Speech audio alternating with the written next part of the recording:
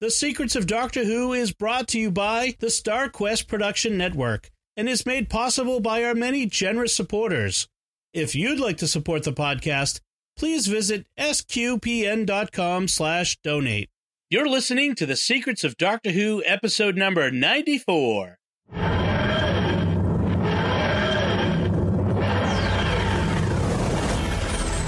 the Doctor. I've lived for over 2,000 years. I am Scottish. I can complain about things. Shush. Hi, I'm Dom Bettinelli, and you're listening to The Secrets of Doctor Who, where we discuss everything about the hit BBC series Doctor Who, all of the deeper meanings and hidden layers. And today, finally, we're discussing the first episode of the 13th Doctor, titled The Woman Who Fell to Earth. And woohoo! Woohoo! Is how we cheer as Doctor Who fans. Joining me today on the panel. Some of us. Folks, don't stop the podcast. Just keep listening. I'm sure it'll get better, I'm sure. Joining me today on the panel are Jimmy Aiken. Hi, Jimmy. Hey, how's it going, Dom? Excellent. And Father Corey Stika. Hi, Father. How you doing, Dom? Good. Okay, before we get started, folks, I want to just take a second to recommend something to you, a podcast to subscribe to. If you like this podcast, you're going to love Jimmy Aiken's Mysterious World. That's another podcast that Jimmy and I do.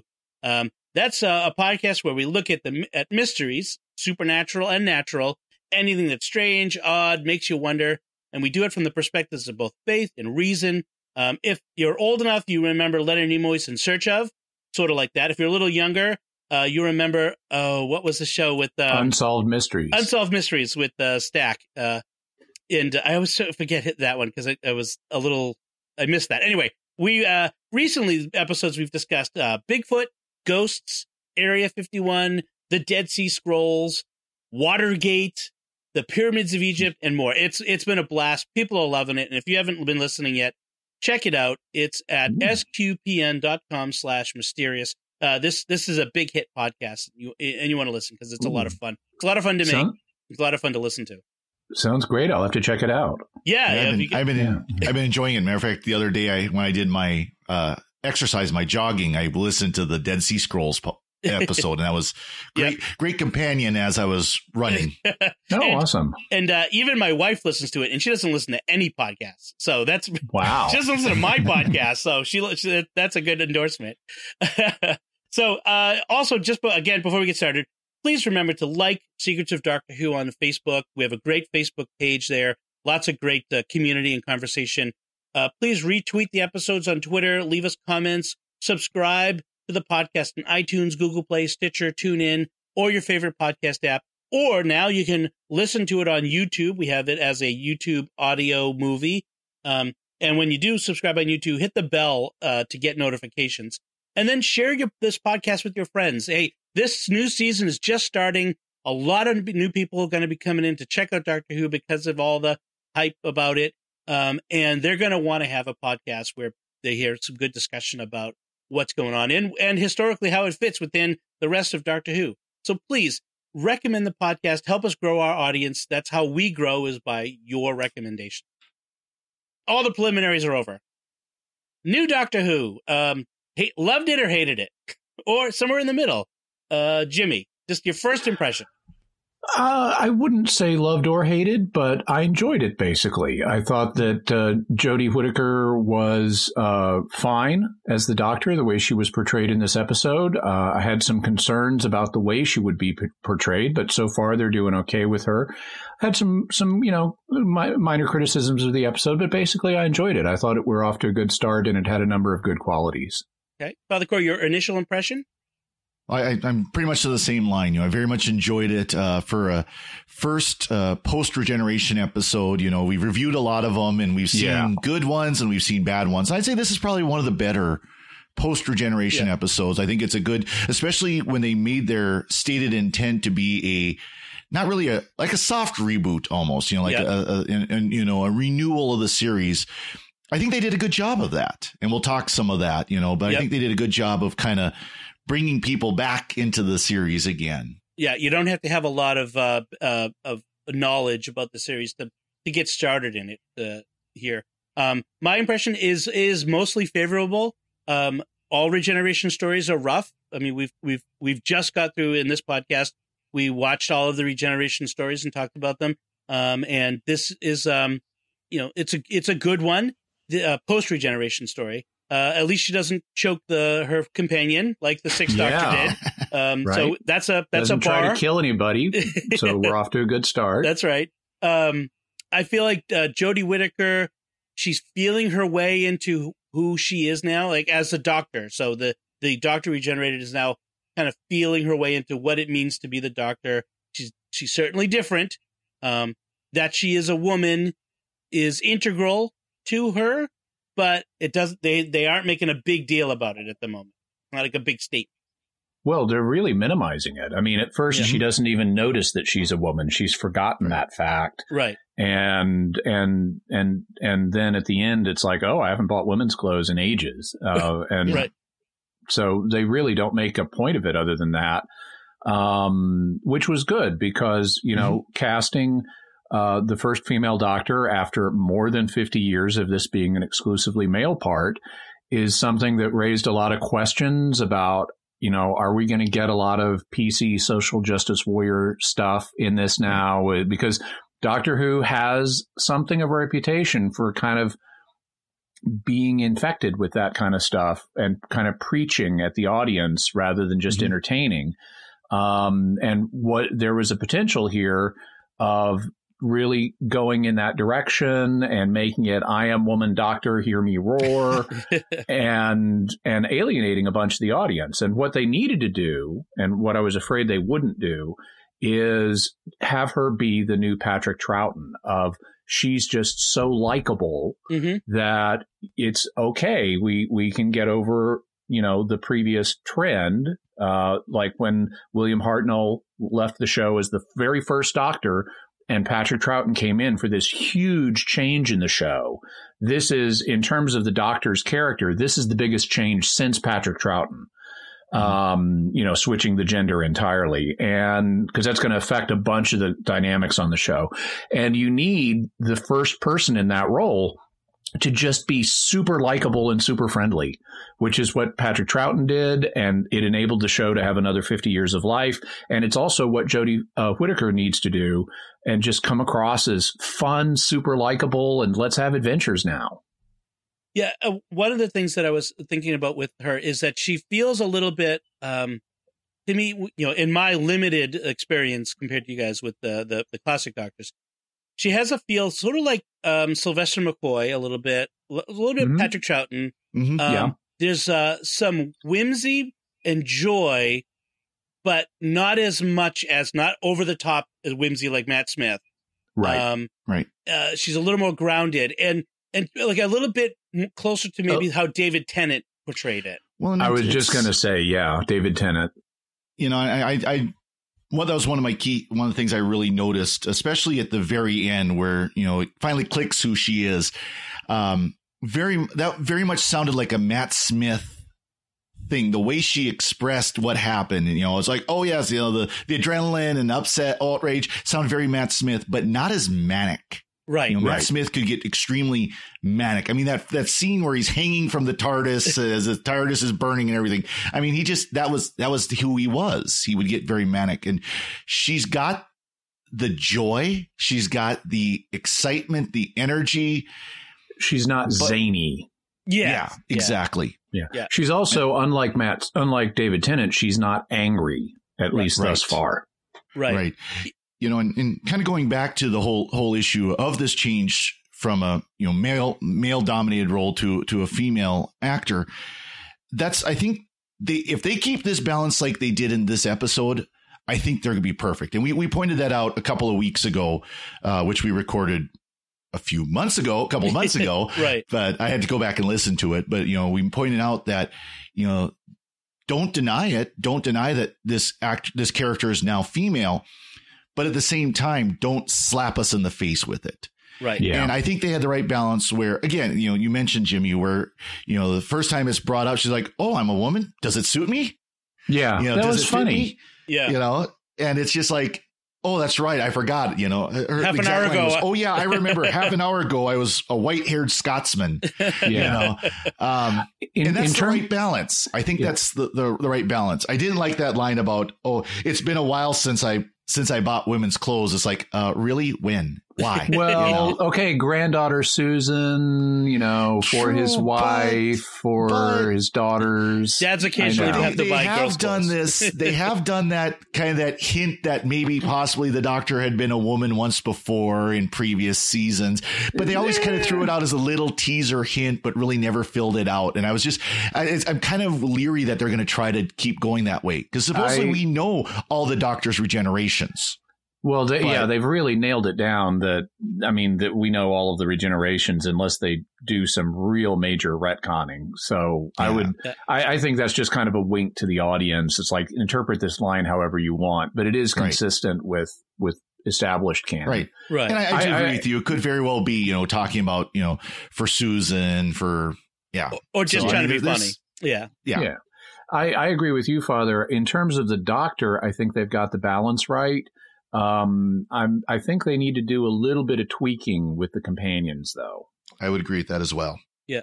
Well, let's get into the show itself then, and talk about the companions as we get into the show, because there's some things I want to kind of pull out from the story that I think will help us talk about the companions. Yeah.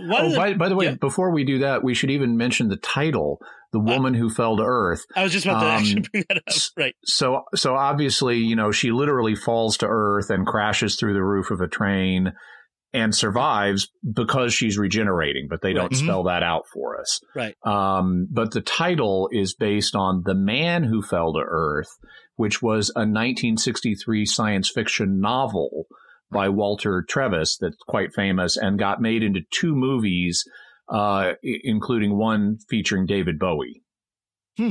There's also another meaning, I guess a third meaning to The Woman Who Fell to Earth, which is based on the opening sequence and the end. So just to kind of set the scene as you guys have seen it, we had no opening, no titles. It's BBC on the screen, then straight into a YouTube video of Ryan Sinclair, the first companion we're introduced to, talking about the greatest woman he's ever known. And we're led to believe it's the Doctor. But by the end of the episode, we realize he's talking about his Nan, his grandmother, who dies in the course of things.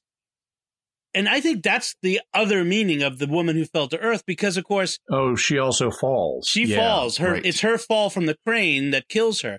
And so she falls to Earth. And I think it's saying, I think it's upending our expectations about what this show is going to be about, and it kind of upends that idea where we've talked about this before, where the Doctor bestride the galaxies, he's the greatest man who ever lived, and this whole ego boost of the Doctor. And I think it's kind of deflating it a little bit by saying, Maybe the people around the Doctor aren't going to say you're the greatest. They're going to have other people who are great to them.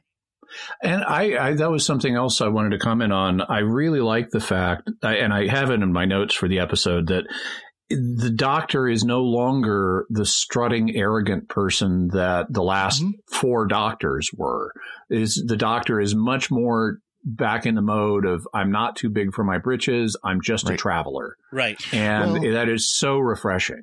It was, you can see kind of that contrast where, the companion Doctor and the companions are standing in front of the tentacle alien thingy, the gathering device, as Tim Shaw is coming at them and, we're going to stop you. Well, I guess you can have it if you want. Yeah, right. She's getting, kind of puffed up. And as soon as he takes a step, she pushes the companions back and lets him have it. Yeah. Right. But another related thing, since the show got revived in 2005, it's had this mythic feel to it that has introduced kind of an unrealism to the show. And that was there in the Russell T Davies era, where you had these, like you think about like the planets with the cat people and stuff, and these glorious New York and stuff. And it's all big and huge. And and kind of fantasy-like.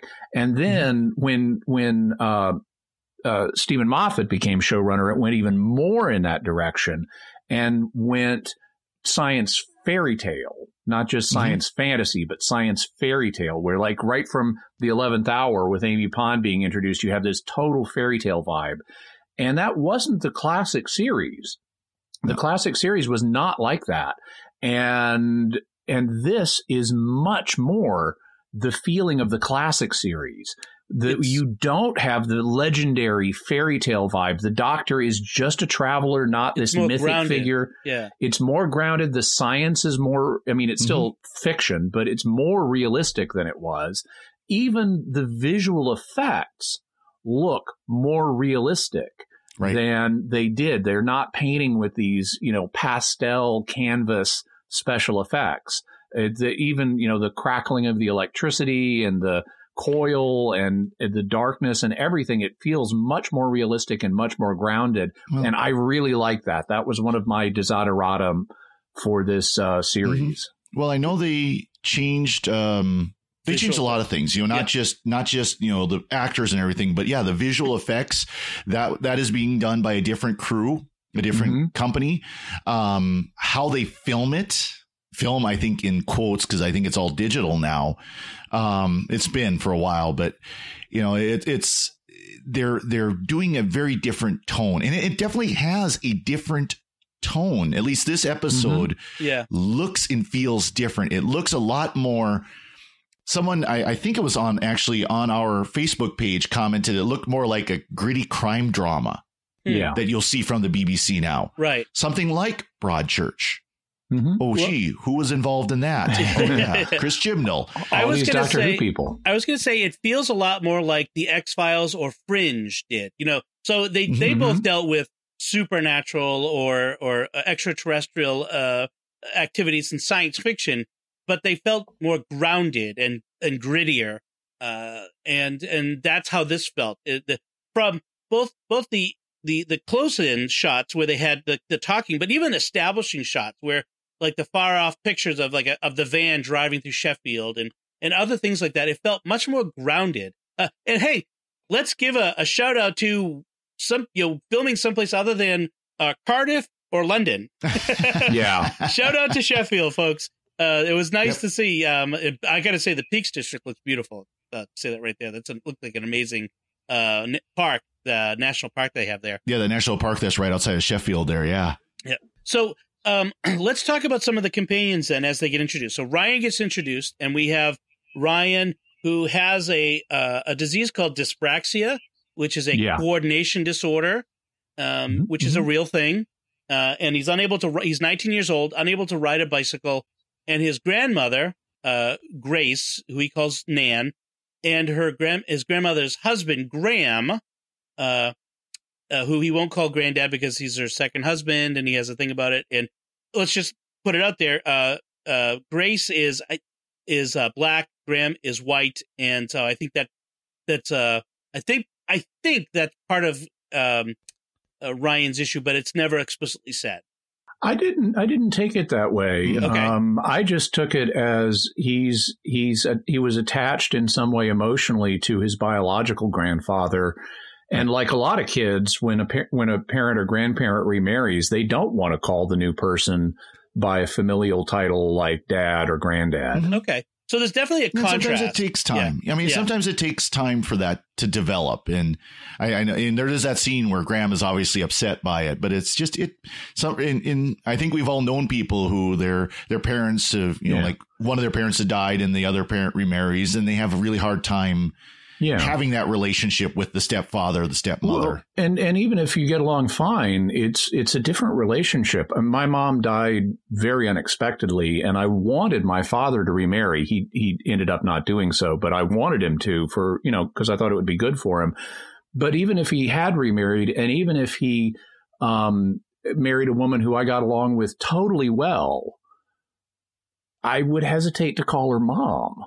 You know, that's someone else to me. I might like her, but I might even come to love her, but she's just not mom. It's certainly not right off the bat.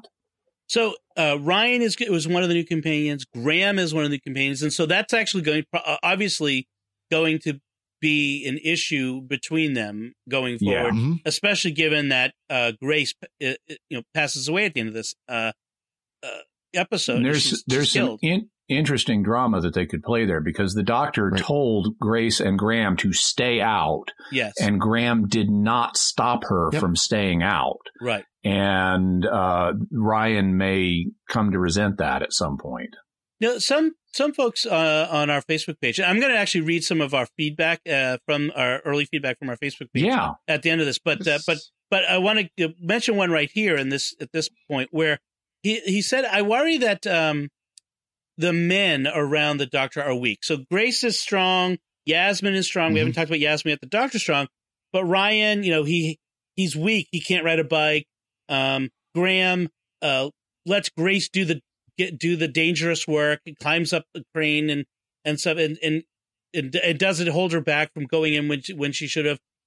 In some ways, it's a lot like Rory and Amy in that sense, where Amy was so headstrong. Do you feel like the men are portrayed as being weak? See, I noticed some of that, mostly with Graham. I noticed that mostly he was hesitant to really do anything at all. Yeah. I mean, really anything at all. About the only thing he volunteered to do was go talk to the bus drivers, because that's what he was comfortable with. Ryan, I didn't see him as weak in the same way. I didn't see him as a weak character, because he seemed more like an intellectual character, because he would make the comments. He asked questions. There was that one point where he asked, I can't remember exactly what the questions were, but the doctor goes, those are great questions, and they were questions that advanced the plot line. Yeah. And that's kind of more what I see him, at least in this one, even if he does have the issue with his sense of balance, which, by the way, he overcame to climb the scaffolding to the crane. And for people who may not be aware, dyspraxia is a real condition, and it's also untreatable. The best you can kind of do is manage it. And so it's a legitimate handicap. And I didn't view that. I mean, I understand how you could look at that and say it makes him weak, but I think you could also look at it and say, but he's triumphing over a handicap because he's refusing to give into it by the end. Exactly. He may start off weak, but he has this galvanizing experience with his grandmother, and that leads him to refuse to give in to it. So even though he continues to fail on the bicycle, he never gets it completely right. He's not giving up on that. And by the way, I like that little bit at the end where you see him trying over and over again, and then they pull back and you see the doctor watching from afar, not interfering, not doing anything, but just sort of watching from afar. Sort of watching over him. What I did think, though, was, and this is part of what I alluded to, is they need to do some adjusting with the companions. Graham, even though the actor who plays him is a comedian and is considered really good, from what I understand, and from what I saw of he did a video appearance at Comic-Con this year, which stole the show. It was awesome. It was really funny. But the way he's portrayed in this episode, he's not likable. I mean, he's okay, but he's not portrayed as likable the way the others are. In fact, like when he and Grace are on the train and she's being publicly affectionate with him, he's like resisting public show of affection. And it would have been so nice to have him reciprocate and have them be this cute couple and show them really enjoying each other's presence before all the drama starts. Right. See, and that's one thing I wonder, and I forgot to kind of mention this, is my thought was, what if Graham is going to have the most character development of the companions? Yeah. What if this was intentional decision on their part? I know this is speculation, but that they're going to they've written his characters so that Grace's death is going to impact him so profoundly that he's going to grow the strength. He's going to grow that personality that we really didn't see. I suspect not. I hope they will. I mean, I should say. Yeah. I suspect you're right. And if so, it's going to be interesting to see how they play it out, because even if it's a second marriage and even if they only had 3 years together, your wife's death is going to hurt. You know, as someone who's been through that, it's like, okay, I might have to be focusing on other things if I'm suddenly teleported to an alien world and am dying in outer space. But, spoiler warning. But I may have to focus on other things, but I'm going to be really hurting. Right. Especially if it was a woman like this who I met later in life, and she was my chemo nurse and literally gave me new life, you know, through the chemotherapy. And then I marry her and I'm thinking we're going to have years together. I'm in remission. I'm going to go before she is. And then wham, you know, he's going to have some serious healing to do. I think you begin to see some of that character growth in his eulogy at the end as well. There's some of that. I was just thinking that. Yeah. Yeah. So, and then let's talk about Yasmin. I really like Yasmin. I think one of the things Doctor Who has done in the past few years is have strong female companions, sometimes for good, sometimes for ill, according to some people, depending who you talk to. I think Clara fans unite. I think Yasmin is actually, I like her. So she's a police officer. She's a probationary police officer. She's in her first 2 years. They're on probationary. She wants to do more than settle traffic disputes because they're real cutthroat in Sheffield when it comes to parking situations. Let me tell you. That's almost as bad as Boston. Notice, though, how she's displaying the characteristics of a good companion by I want to be challenged. I want something more than what I'm doing right now. Right. And so she ends up with Ryan, who also shows the characteristics of a companion by touching things you're not supposed to touch. Yeah. With a big glowy circle thing. I wrote down. I wrote this down as a note. Do not press floating yellow buttons. Exactly. Yeah. I love the bit where Ryan, and this is good on Ryan's part, where he like takes ownership of okay, that was me, I screwed up. Right. And Graham and I think Grace are being a little, critical of him. I mean, who would do that? And the Doctor instantly raises her hand and says, I would have. It's like, yes, that's the Doctor. That's the thing. Right. So he shows her the weird Hershey kiss in the forest. To Yaz. I thought of it as a gourd, big blue gourd. Oh, yeah. I thought it looked like, if you ever remember the Nintendo game Dragon Warrior, it looked like the slimes from those. I never played it, so I missed that. You put some eyes on it, looked just like it. So then we have the train. We alluded to that, the scary tentacle thing, because I mean, what goes to the root of our primal fears more than scary tentacles in the dark? I mean, that's such a great idea for a scary monster. Scary electrical tentacles in the dark. Exactly. And then, as you mentioned, the Doctor comes crashing through the roof. I like the fact that they don't spend any time explaining how the Doctor ended up in the train. We don't see the last 2 minutes of the regeneration. We don't see her falling out of the TARDIS. That's stuff that we've seen before in previous regenerations. This is, boom, we're supposed to remember what happened or not care. And just in case you didn't remember that this was the new Doctor, they throw that little tiny snippet of the bass line from the theme. Yes. They threw that in. There's the Doctor. Not enough to my taste. We'll maybe talk about the musical a little later. But what we have here is, we've talked about this a lot, TARDIS separation. In fact, we don't see the TARDIS doesn't exist in this episode. No. I mean, we've thrown out everything from Doctor Who, and to start fresh with this, there are no Daleks, no Cybermen, although I thought at first that Tim Shaw was a Cyberman. There are no Daleks, no Cybermen, no TARDIS. But we don't even have a sonic screwdriver till the second half. This is starting from scratch. And I had in my notes a couple of things. Not only do we have this long pre-Doctor sequence before the Doctor even shows up, but when and this is something I'm a little perplexed about, because Graham is of this, there's no such thing as aliens. Yeah. And I was like, what? Since when has that been the case in the Whoniverse? I mean, that bridge got crossed back in 2005 at the latest. Right. Did he say no such thing as aliens, or no aliens in Sheffield? They kind of said no aliens. He says I thought he said no aliens in Sheffield, but that might have been Carl. Yeah, that's later. The first thing he says is there's no such thing as aliens. Oh, okay. Right. And so I'm like, are we back before 2005 when the aliens invaded London and it was undeniable to the whole world, or what? Or, They do seem to be using older mobile phones, maybe. I don't know. No, they're using a brand new. Ryan's phone. Ryan's is new. Yeah, Ryan's is new. So that's a little weird. But then what I noticed, like as soon as Ryan finds the big blue thing in the forest, and he calls the police, they don't immediately go, "Oh, it's aliens. Let's call Unit or Torchwood." Right.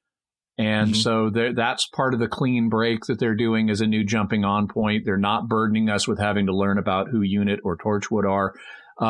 Later on, we have something similar where, where is it in my notes? I'll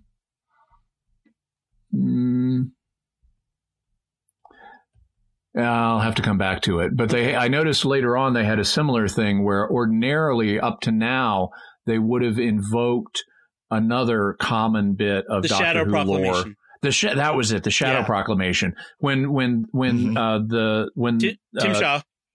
Tim Shaw says that this planet, is allowed. There's no mention of the Shadow Proclamation. I noticed that.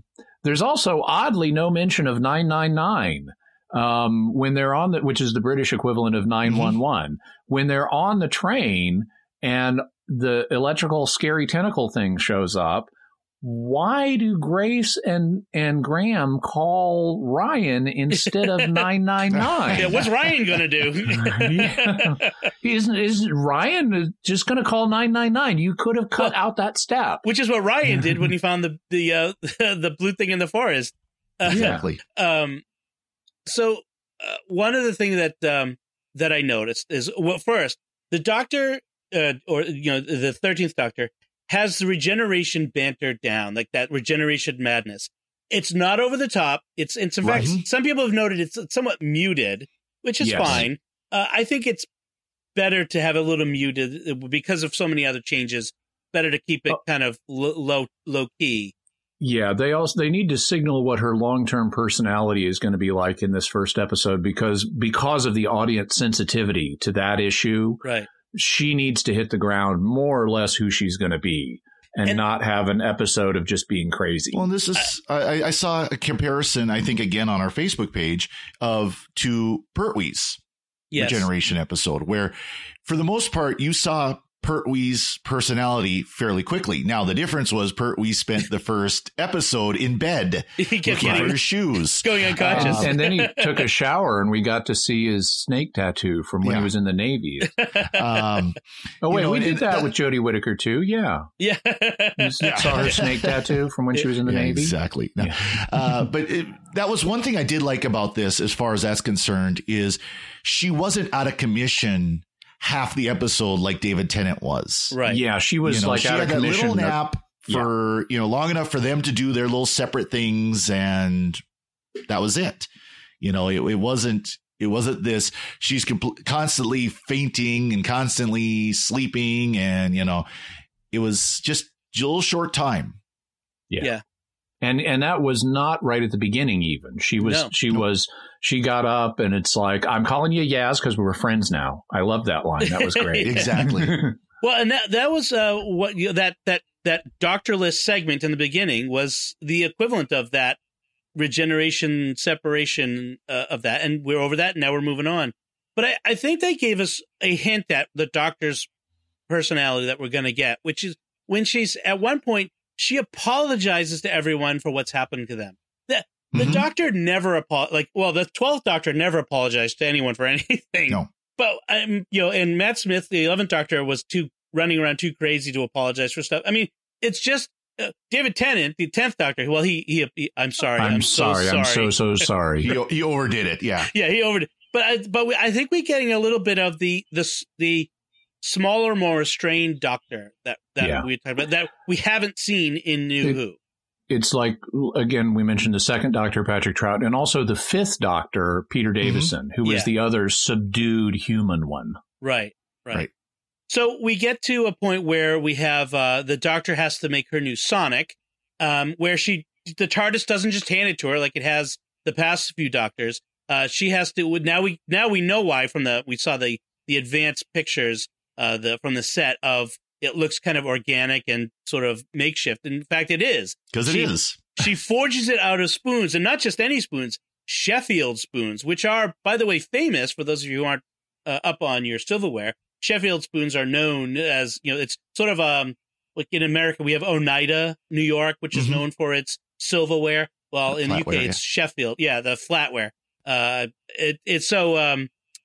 So Sheffield steel and Sheffield spoons are famous. So the Doctor's Sonic is made from such. That and a piece of Tim Shaw's transport pod. Yeah, and that went by a little too fast. This was one of a couple of points in the episode where I thought they went just too fast and didn't explain enough what we were seeing visually. Because I didn't initially twig to the fact that she got this crystal. They showed her grabbing this crystal, but I didn't twig to the fact it's from the ship, from the space pod. Yeah, and I'm going, wait, where's she getting all this stuff? I mean, I can understand her forging some components based on 20th century technology, but no way you're building a whole Sonic out of that. At least not something that small, that's for sure. Right. Yeah. And I actually missed it the first time. I watched it twice because I watched half of it. Then my wife came home and I had to start again so that she could watch it with me. So I did see that part twice. It's like a 2-second scene where you see her grab one of those crystals and then it flashes to her doing the whole thing with the blowtorch and all that. I'm also wondering where she's downloading the operating systems from, both into Ryan's phone and into the Sonic. But we're back to science fantasy, and that's okay. At least it doesn't dominate the way it was dominating in Moffat. Right. She does say one thing that's interesting, and I think bears from an American point of view needs a little bit of explanation. She says she calls it a Sonic Swiss Army knife, but then she says without the knife. Yeah, she says that something that sounds strange to American ears. Only an idiot carries a knife, and I think what she's speaking to a specific British viewpoint. In the UK, they don't have a gun problem so much like we do in the US sometimes. They have a knife problem. There's a rash of knife attacks, and so people carrying knives is sort of debated. Like sometimes we debate people carrying guns here. Which I'm like really I'm unsympathetic to. I mean, this is just me. But based on a variety of factors, I'm very unpersuaded by gun control arguments. Right. Mm-hmm. I am even more unpersuaded by knife control arguments. Well, I'm along Jimmy's line. I can guarantee you, if you came through Malta, Montana, right now, you came through here and you interviewed 100 people. At least 75 of those people, 75%, if not more, have at least a basic folding pocket knife. Yeah. Some have Bowie knives. Some have, Yeah. I grew up carrying pocket knives. Right. Because most of the people in this area, they work with their hands and they're doing things like, say, cutting baling wire or baling string and things like that, where having a good pocket knife is essential. Yeah. So that one I heard right there, it's like, that's just, no, this is the one point where I kind of like, okay, this was PC. This was the PC comment for the episode. Well, that's why I wanted to mention for an American audience, it sounds ridiculous, but from a British point of view, it connects with something that's contemporary in their public consciousness. Yeah. So, and you know what you wouldn't have all those knife attack problems if people could carry guns. Exactly. Because as Sean Connery tells us, only an idiot brings a knife to a gunfight. Yeah. So moving on to the next thing is we have this alien race. So this is the at the heart of this is we have this alien race that comes to Earth, and as part of their leadership ritual, they dispatch a warrior to hunt a random, chosen at random individual from Earth in Sheffield, apparently, because they've been there twice. I'm not sure why, but that's where they go. Apparently other planets too, but they have been to Sheffield twice. Yes, and it's reminiscent of the Predator, Arnold Schwarzenegger Predator. A little bit reminiscent of Star Trek Voyager's Hirogen. So this warrior hunter race. I mean, it's not the most original idea, but it's pretty original for Doctor Who. I like the fact that it's a small villain with that presents a small problem to the Doctor, which is one person who's in danger, and people in collateral damage. Yeah. But in general, it's not about the planet or the galaxy or the universe. Yeah, it's not like he planted a global thermonuclear bomb in the middle of Sheffield, and the entire world is going to turn into a big crater if they don't do what he wants. Right. And like in the 11th hour, we had the Atraxi threatening to kill everyone on Earth unless Prisoner Zero was caught. Right. Or, you have previous, because the first thing I thought when we saw these two alien things is exactly what the Doctor thought, which is two alien races at war using Earth as a battleground. We've seen that with like the Sontarans and the Rutans, and I thought, okay, well, that's plausible given what they've shown us. I like the fact that they subverted that expectation and showed us something different, and that it was much more small stakes. Those are good things to me. And also another Jimmy Akin favorite, the really good body horror of the taking the tooth and implanting it in his face as a trophy. That was freaky. That was wild. I know Father Corey saw it this morning on Facebook. I put my son lost his tooth, one of his baby teeth. So I picked it up and I said, I had my Halloween costume, and I put it against my cheek and said, I'm Tim Shaw. By the way, talking about PC stuff in this episode, there are a couple of remarkably non-PC things in it. One of them is, and they're both connected with our villain this time, because his actual name is, and this is confirmed if you watch it with the subtitles on, but his actual name is Tsim Sha. So TZIM-SHA, Tsim Sha. Right. And he's presenting himself as this big thing, tell your descendants that you once had the chance to meet Tsim Sha.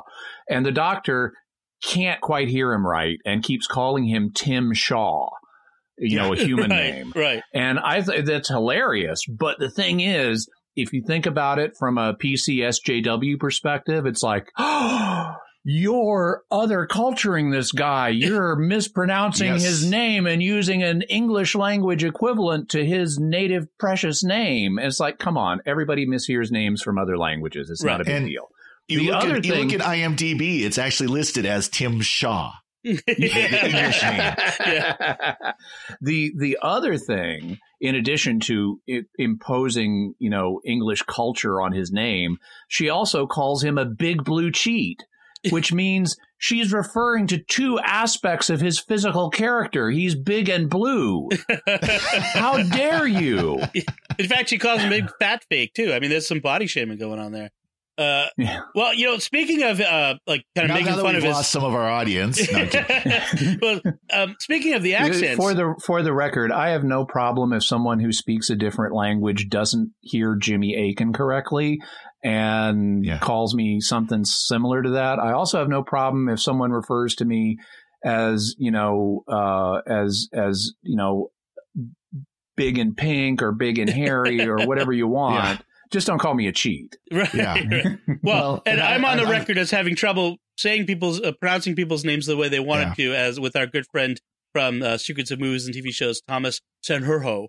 I have called him Thomas Sanjurjo, Sanjurjo, but it's Sanjurjo and I tried to get it right. So I got one of those last names that people mispronounce all the time too. So I've been called Sticka and Stitcha. So whatever. I was going to say with Akin, I've heard all kinds of variants. Right. Yeah. So, but speaking of accents, that's one thing that's actually come up is not only is Jodie Whittaker using her native Yorkshire accent, which is it's a northern accent close to Scotland, so it's a little tougher for American ears to get. But all of these characters, Ryan, Yasmin, and both have Sheffield, which is that area as well, that northern area accents. And Graham has a bit of Cockney thrown in there. And I've heard from, that a number of Americans who had to turn on subtitles to understand some of what's going on in this episode. I liked Donna Noble came out. Oi! Yes. Yeah, that was great. Dr. Keltag go, oi! Oi! Oh, yeah. Yes. Well, Ace would do oi, too. Yep. Right. Back in Classic Who. So, So we got this interesting alien, Tim Shaw. I will say his name correctly now. And so he's hunting this poor guy, Carl, from the train, which we have this great moment where Carl is up in the cab of his crane, is starting his night job, his night shift. And he's got this audiobook, these of affirmations. Affirmations. I love valued. that. Somebody out there wants me. Yeah, no kidding. Exactly. I love the bit where, after he's been captured by Tim Shaw, and Tim Shaw is saying how unimportant he is. He's like, he comes back with one of the affirmations. Hey, I'm important. Yeah. That was great. Yeah. So, and then we also have this actually other moment in this crane yard where we have this really nice moment where we have this security guard who is unimportant to the story, really. I mean, he's just there. He's about to die. But we get this moment, this sweet moment where he's saying goodnight to his granddaughter via FaceTime or Skype. And it really humanizes him. It gives him a great character moment. But so we care about him when we then at the time we find out he's been killed by Tim Shaw. Right. It gives that moment some emotional resonance that we might not have gotten otherwise, which contrasts it to a drunk guy in the alley with the kebab and throwing his salad at him. That was weird. I mean, I was watching that scene and it wasn't obvious to me that the guy was necessarily drunk, because I thought maybe there's some kind of alien influence going on here, the way they'd just staggering, set it up at that slurring. point. Yeah. And I thought, is there some weird Sheffieldian salad throwing ritual? Or, I mean, if I met some big, huge hulking biker dude in black leather at night and a big menacing helmet on, I'm not going to throw pickles at him. Right. It seemed a strange, sort of pointless interlude. It's just sort of wasted time. It didn't advance the plot any. We know that Tim Shaw is ruthless and a killer. And nothing ever happens as a result of it. It's just that was a weird misstep in this episode. I felt like. Yeah, it was. Yeah, it kind of felt like a filler scene that they decided for whatever reason they needed to keep in it. They needed an extra 30 seconds to fill out the show at the end or something. Yeah, because there was no mention of the actual nowhere. None of the companions, the doctor. You don't see the police talking about it. It was there and it was gone. Yeah, it's completely irrelevant to the rest of the story, which is weird. So then the doctor, I like the moment where when they're in the crane yard and they're gonna take out Tim Shaw and save Carl, and and Yaz and Ryan, what are we doing? She says, "Don't worry, I got a plan." Well, I will have a plan by the time I get up there, which I feel like is the doctor in a nutshell. That I don't worry. Like several times we get this. Hey, I'm working on a plan. Just be quiet for 5 minutes while I figure it out. And that's sort of like the doctor on the off the cuff there. Yep. I did like how Ryan Googles how to operate a crane. That was good. There. It was, and it's actually a nice reference because it feels authentic to the audience that we're trying to get a younger, new audience interested in Doctor Who, and that would be authentic. Another authentic moment was, so the doctor is doing her talking down Tim Shaw, to get the standoff with him with the recall device. And now, by the way, about that recall device, early on, before we even know what it is, but when Ryan at the beginning of the episode is in the forest and he touches the glowing yellow light button, we then see the red recall device in his hand, and we don't know what it is. And then later, the doctor says to Tim Shaw that she took it off of the pod that he was in. And it's like, wait, but we saw that thing in Ryan's hand. So it looks to me like there's some kind of editing glitch that happened where they changed some of the dialogue after they had this partly filmed. Because she did point to it in the opened pod and say that's the recall device. That's how he gets home. There was a scene where she did that. Are we sure? Yeah, so it was the scene where Ryan kind of reels back from the pod, and there's sort of a flare of light. Are we sure it wasn't his phone in his hand? I thought it was the See, I don't remember seeing the recall pod. I remember him pulling out his phone and calling 999, calling the cops. Yeah. I have to watch it again. Yeah. Yeah. Well, another thing that happens here that is in character for the Doctor is when, just as the Doctor has sort of bested Simshaw, Carl kicks Simshaw off the crane, apparently to his death, except he activates the recall pod in time. But the Doctor gets mad at Carl. You didn't have to do that. Mm-hmm. You know, it's sort of you didn't have to try to kill the guy. We were already winning. Now, there's an annoyance in this scene. Sorry, go ahead, Jimmy. Well, kind of we're winning. I mean, she makes this point that you're going to just keep doing this if I don't stop you, and to other people, and she doesn't stop them. And I'm wondering, okay, so that's kind of a major thing they've left hanging now. Are they going to come back to this race later in the season and she's going to stop them from this hunting ritual, or is that just going to be dropped? Because by setting that as the goal, you guys are going to keep doing this if I don't stop you, you've just implicitly promised the audience that you're going to stop them. Right. That's true. Now there's an annoyance in this scene because she said, that he had his little neck button ready to go to release the DNA bombs, and he does it, and of course he starts melting down. Right. And she says, "Oh, I took them off and I put them back in the data device, the tentacles. The tentacle thingy."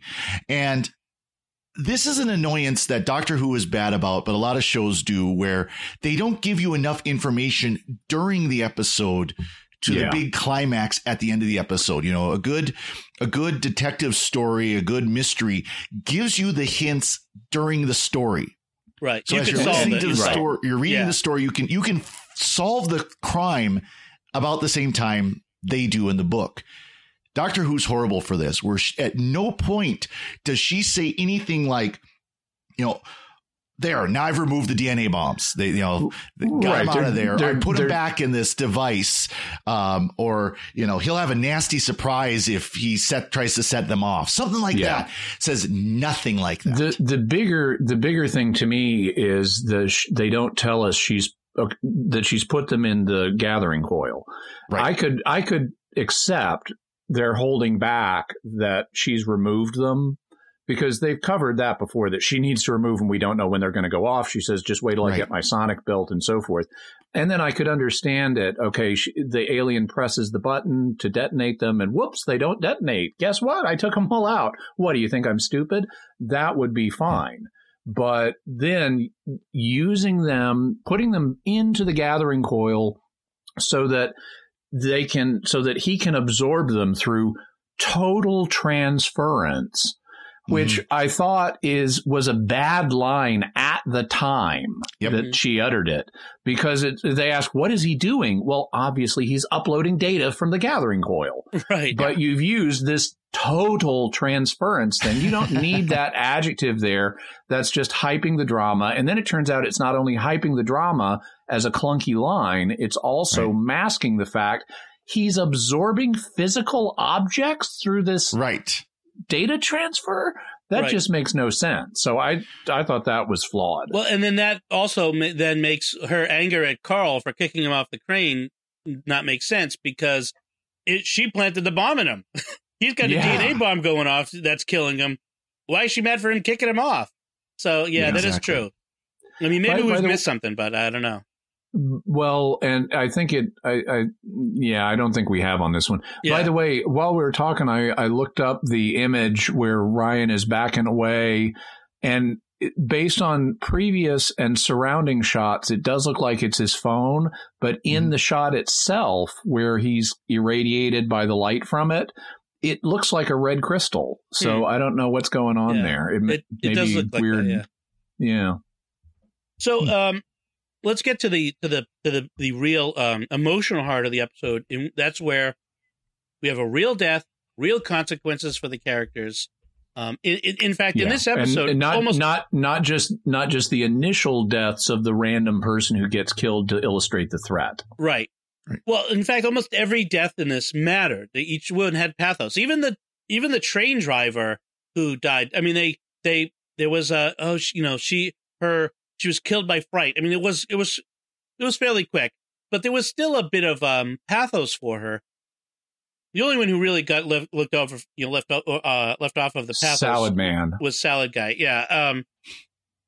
But when with Grace dies, that is obviously going to be an emotional resonance that's going to carry through these companions into the future. And that is a big difference from especially the last few seasons of Stephen Moffat's reign. I mean, we're going to be comparing Stephen Moffat's Doctor Who to Chris Chibnall's Doctor Who for a while, so just you have to get used to that, folks. But Stephen Moffat didn't want to kill anybody. Well, in fairness, I think Stephen Moffat would kill minor one-off characters to prove the threat. He would do that. What he didn't want to do was kill off anyone who was, part of the central cast. Right. And you could argue that Grace is kind of, she's functioning as a companion. She hasn't been established as a companion the way the others become. Right. But she's certainly on the edge of the central cast in a way the red shirts aren't. She's not a red shirt. Yes. Right. In fact, if anything, she's much more central than Graham is at this point. Yes. So, sort of look in retrospect on the episode. Then, what I want to say is, I don't feel like any of the companions were flat. I felt like they were pretty well fleshed out. All of them. They all had character. There was all something interesting about each one of them. I felt like the Doctor's regeneration madness was more muted than we'd seen previously, and needed to be. Yep. I think no lines about kidneys. No lines about not being a. We got a tongue ginger line. Yeah, the tongue. Well, she just couldn't remember the word of it. Yeah, and then she talked a little about things fizzing inside, as they regenerate, and she kind of described what regeneration's like. I thought that was kind of interesting. Just at the moment you think you're going to die, you're born. That's a kind of interesting explanation. And also feeling torn between what you were and what you're becoming. Yeah. That was an interesting explanation. Like I said, the stakes were small. That was good. It was a somewhat small story. We do know, we've been told, there will not be a season-long story arc. Each episode will be self-contained. There will be ongoing character development, but the plot itself will be contained to each story. And we will not have any of the familiar villains. No Master, no Daleks, no Cybermen. All new things. These are all things that we talked about in our advice for Chris Chibnall. So it sounds like he's taking our advice. We're also getting some different times. We're going to there at one point. We got a hint that they're going to end up in 1950s America. I'm worried about that one. Yeah, that is a little worrying. They're going to hook up with Rosa Parks. At least it's different. It's a different setting. So we got that. We'll have to see how it comes off otherwise. Just in a couple other things that I was mention is I wasn't excited about the soundtrack and the music. They have this new guy doing it, and his name's Akinola, and it feels like a couple times they started into the Doctor Who theme, and then it just abruptly stopped. Nothing. Segun Akinola is his name, and none of the music really excited me. So, any bits.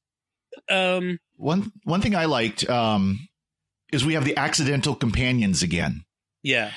How many companions were the doctor awkwardly asking him out on a date to go travel with him? Right. Oh, you could maybe kind of come travel with me. I don't know. These are companions that, because the doctor messed up on the transport device, ended up beaming them all into space instead of just him or her. And without kidnapping this time. Yeah, exactly. So these are accidental companions. That's a very classic Who thing. One thing, we had talked about in our advice to Chris Chibnall, and we've been upset about for a while, is the Doctor is my boyfriend / girlfriend. I honestly wonder if the love interest, the romantic interest, will be Ryan and Yaz. I wonder if they're going to develop kind of a relationship there. Yeah. So that's, and that would be interesting to see if that happens. I like the way they redid Peter Capaldi's outfit to fit or to not fit Jodie Whittaker. Yeah. Because there's I looked up their heights. Peter Capaldi is 6 foot tall. Jodie Whittaker is just under 5'6". Yeah. So there's a good 6 inches of difference. And you can see that. It looks like she's swimming in these clothes. It could possibly have been the same costume. I mean, it was very... Yeah, they just kind of tore it up a little bit. But yeah, I mean, it's... Other than being torn up, it actually looks good on her. Yeah. So, I mean, that was kind of interesting. And then one thing I just kind of noticed in the scene when they're in that car mechanic shop there, where the transport pod had been taken, Yaz and Ryan are walking around. And I don't know if you noticed this, Dom, since I know you're a Mac fan, but there's a G3 iMac, a Blueberry one that was sitting up on the top of all the electronic stuff there. Oh, I did miss it. I have to go back and check because I did like notice right before they saw the newspaper clippings and everything. Oh, okay. What I did see was I think his name was Ashard. His really awful PC that was like this or his 2004 era Windows PC that he was left his "If I Die" video on. That's funny. I'm sorry that you saw it and I didn't. Now I feel bad. So you have to go back and watch. Yeah, now I have to go back and watch it. Any stuff that you want to mention, Jimmy? Yeah, I liked how this was fast moving. It was faster moving than the 11th Hour. And it was more coherent than Peter Capaldi's first episode. I think they did the Doctor's character well. I think they do need to tweak some with the companions in terms of the preachiness quotient of this. You know, there's a little bit of it. I can deal with a little bit of it. One thing that I was concerned about was, is there going to be a lot of sexism is bad preachiness? It's like, yes, we know sexism is bad. And there wasn't. I was pleased by that. The thing I'm a little more concerned about at this point, though, is, are we going to have to deal with a lot of racism is bad preachiness? Because we've got this Rosa Parks thing coming up, and just looking at the dynamics, I mean, and knowing that, it's hard not to say, okay, what are we seeing on screen? And even if you discount the fact that, of course, Ryan's family is going to be largely black, except for Graham, the demographics that we're seeing in this episode do not look like the demographics of Sheffield. We're seeing way more multicultural, multiracial people. I mean, according to Wikipedia, Sheffield is 84% white.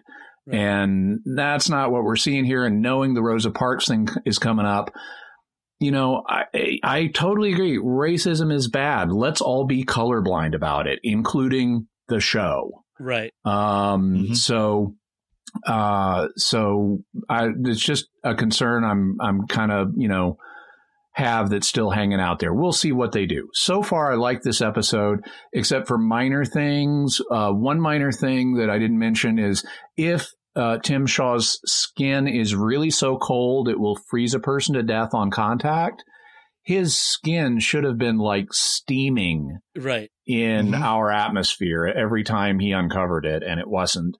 Also, and this is a bigger criticism, I mentioned earlier, I thought that some things went by too quickly, and they didn't explain enough.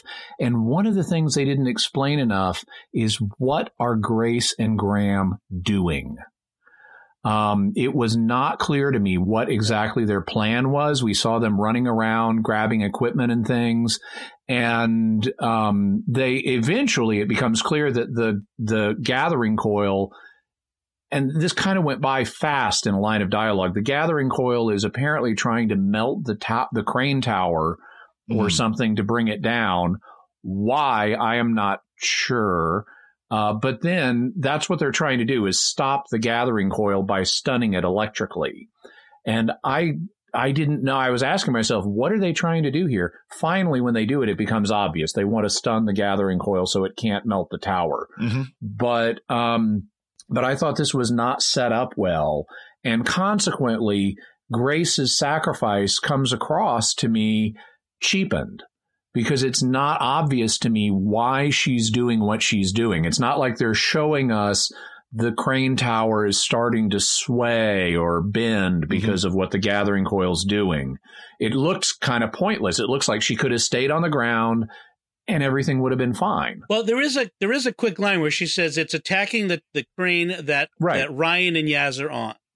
Yeah, but like I said, it goes by really fast in dialogue. They needed to set it up more, and they needed to make the threat more credible because it just looks like it's sparking up there. It doesn't look like it's doing anything to the structure. Another moment that sort of needed a little explanation is at the very beginning. Why are Graham and Grace leaving Ryan in the woods at night while they're taking the last train back to town? Like, how's Ryan getting home? Because he can't ride his bike. Yeah, that's true. It was very like it's a loose end. It's a very bad plot. You could say he lives right outside the park or something. Yeah, except he doesn't. Yeah, it's possible. Doesn't need to take a train. Yeah, he lives in that attic that we had from the what was the Love and Monsters? Love and Monsters. It looked like it. It looked like the same set. Yeah. So I want to take a moment to kind of give some of early feedback that we got from listeners on our Facebook page, the Secrets of Doctor Who Facebook page. It's been great. I asked folks to give their feedback last night. So Rick Angelini says, didn't love it, didn't hate it. It's a transition period where we're all going to need to settle in with the new characters. Okay. Marion Luther said she felt like it's more of a spin-off than Doctor Who. Not as good as Sarah Jane Adventures, but better than Class. It's fair. Okay. I mean, I think we all liked it a little better than that, but that's a fair assessment. De gustibus non disputandum est. Exactly. Don't let the vultures wear you down. No, there was something like that. Eric Naneman says, hard to express much of an opinion about Jodie's portrayal of the Doctor as it was pretty muted. He felt like it was muted. I really liked Yaz. We see that she's struggling to prove herself in a male-dominated police force, as well as the internal conflict as to whether she should follow procedure, knowing that they'll scoff at her for reporting an alien, or push deeper. I don't feel like it was about a male-dominated police force. I didn't get that either. I thought the reason she's having to prove herself is because she's a new person. She's on probation. Yeah. It's not that she's a woman. She's just new to the force. She's not yet fully qualified. Yeah, that's what I felt like too. Yeah. Fred Firestein says, I watched this afternoon. I'll rewatch it tonight. It reminded me of John Pertwee's first episode. We referred to that. No TARDIS, the regeneration confusion, and he had to adjust to a big change too because it was in color. The whole world suddenly had color instead of just black and white. That'd be a big shock for anybody. Right. Melanie, somebody or other, says, okay, my wife, she says, I felt like Jodie had done her homework and owned the Doctor. There was enough continuity to make her believably the same character, yet so far I like how she's feeling into being her own sort of Doctor. Okay. We won't say anything bad about that comment because I want to sleep on my bed and not on the couch tonight. Rob, that just means you don't get to say anything bad about it. If you guys want to say anything bad, I can always cut it out. I have nothing bad to say. No. So Rob Cox, he says, better than I expected. Glad this was a more intimate alien, not bent on destroying the universe. That something said. Yes. Brian Roberts says, I absolutely loved it, not just for the Doctor Who-ness of it, but living in Sheffield, it's rare to hear Sheffield accents on TV. I'll have to rewatch it again tomorrow, as while watching it tonight, me and my family spent most of the time shouting out locations we knew. Cool. Brian, I do the same thing with anything said in Boston. You know, it's just the thing. In terms of the character, I really hope they keep the "it'll be all right" winging it part of her Doctor. I like that part. That's a plausible catchphrase for her. Yeah, that could work. It'll be all right. Yep. And Phyllis Cowles, she also said, didn't love it, didn't hate it. The final costume choice really does look very similar to the one Robin Williams wore in Mork for Mork, as Jimmy said in a previous podcast. Not a fan of the costume myself. Yeah, me either. No. And I think part of it is they want to make it look completely alien. I mean, just completely out there, that she has absolutely no clue what, human dress should look like. But it also it avoids the problem of sexy Doctor. And I hate to bring that into it, but that the sex appeal of a female Doctor, it avoids that altogether. And it's just a woman in regular clothes. That's it. Well, I wouldn't call those regular clothes. right. But, you're right. But not the sexy outfit. They certainly have. I mean, Dr. Wardrobes tend to be either conservative or zany in some way. And we just had more or less conservative. So this is zany. Yeah. I mean, even Matt Smith with the bow tie and the suspenders was still pretty conservative. I mean, we really haven't had anything zany from any of the Doctors since Classic Who. And we did get this scene of nope, not that one. That's not going to, or she's throwing about the dressing room there. Right. So that's our early feedback. Of course, we love to get feedback from our listeners, which you can send to drwho@sqpn.com. You can send us email. You can send us an audio file. We'd love to play that. You can leave comments, like I said, at our Facebook page, Secrets of Doctor Who Facebook page, or the sqpn.com page. Before I finish here, guys, any last comments, Jimmy? Anything left to say on this? No, I enjoyed it, and I hope that they keep going and build from here. Father Corey? Yeah, I agree. I think it's a very strong start, a very hopeful start for the new season. And if they avoid the pitfalls that we encourage them not to fall into, right. It could be one of the better seasons of New Who. That's hopeful. As long as there are no dinosaurs on spaceships.